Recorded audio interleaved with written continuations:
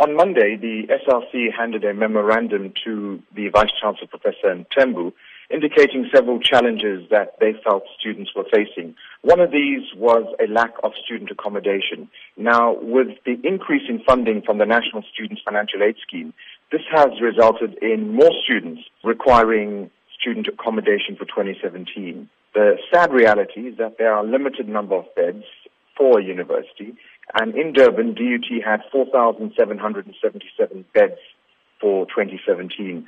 Those spaces have since all been allocated. However, a number of students who received financial aid funding from NSFAS now also require student accommodation. And it was decided in the best interests of the entire university community to suspend lectures today and tomorrow, Friday, just to allow the situation to calm down. Whilst there was no protest or further violence, we decided that these hundreds of students who didn't have accommodation were not attending class, and it made no sense to continue with the academic program whilst we had so many students requiring accommodation. What plans are likely to be made in these next 2 days to ensure that these students do have accommodation come Monday when lectures resume?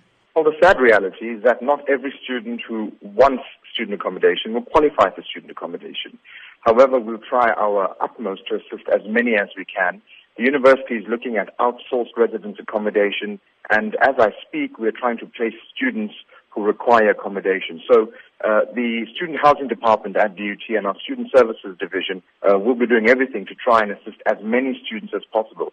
As I mentioned already, just under 5,000 students are accommodated here in Durban, and whilst there are many more who require, the university has taken the position that as many as possible will be assisted over the course of the next 48 hours. What would you say to those students and parents who are concerned that already at the start of the academic year, there has been this interruption to the academic program? Well, we have to take a decision in the wider interest of the university community.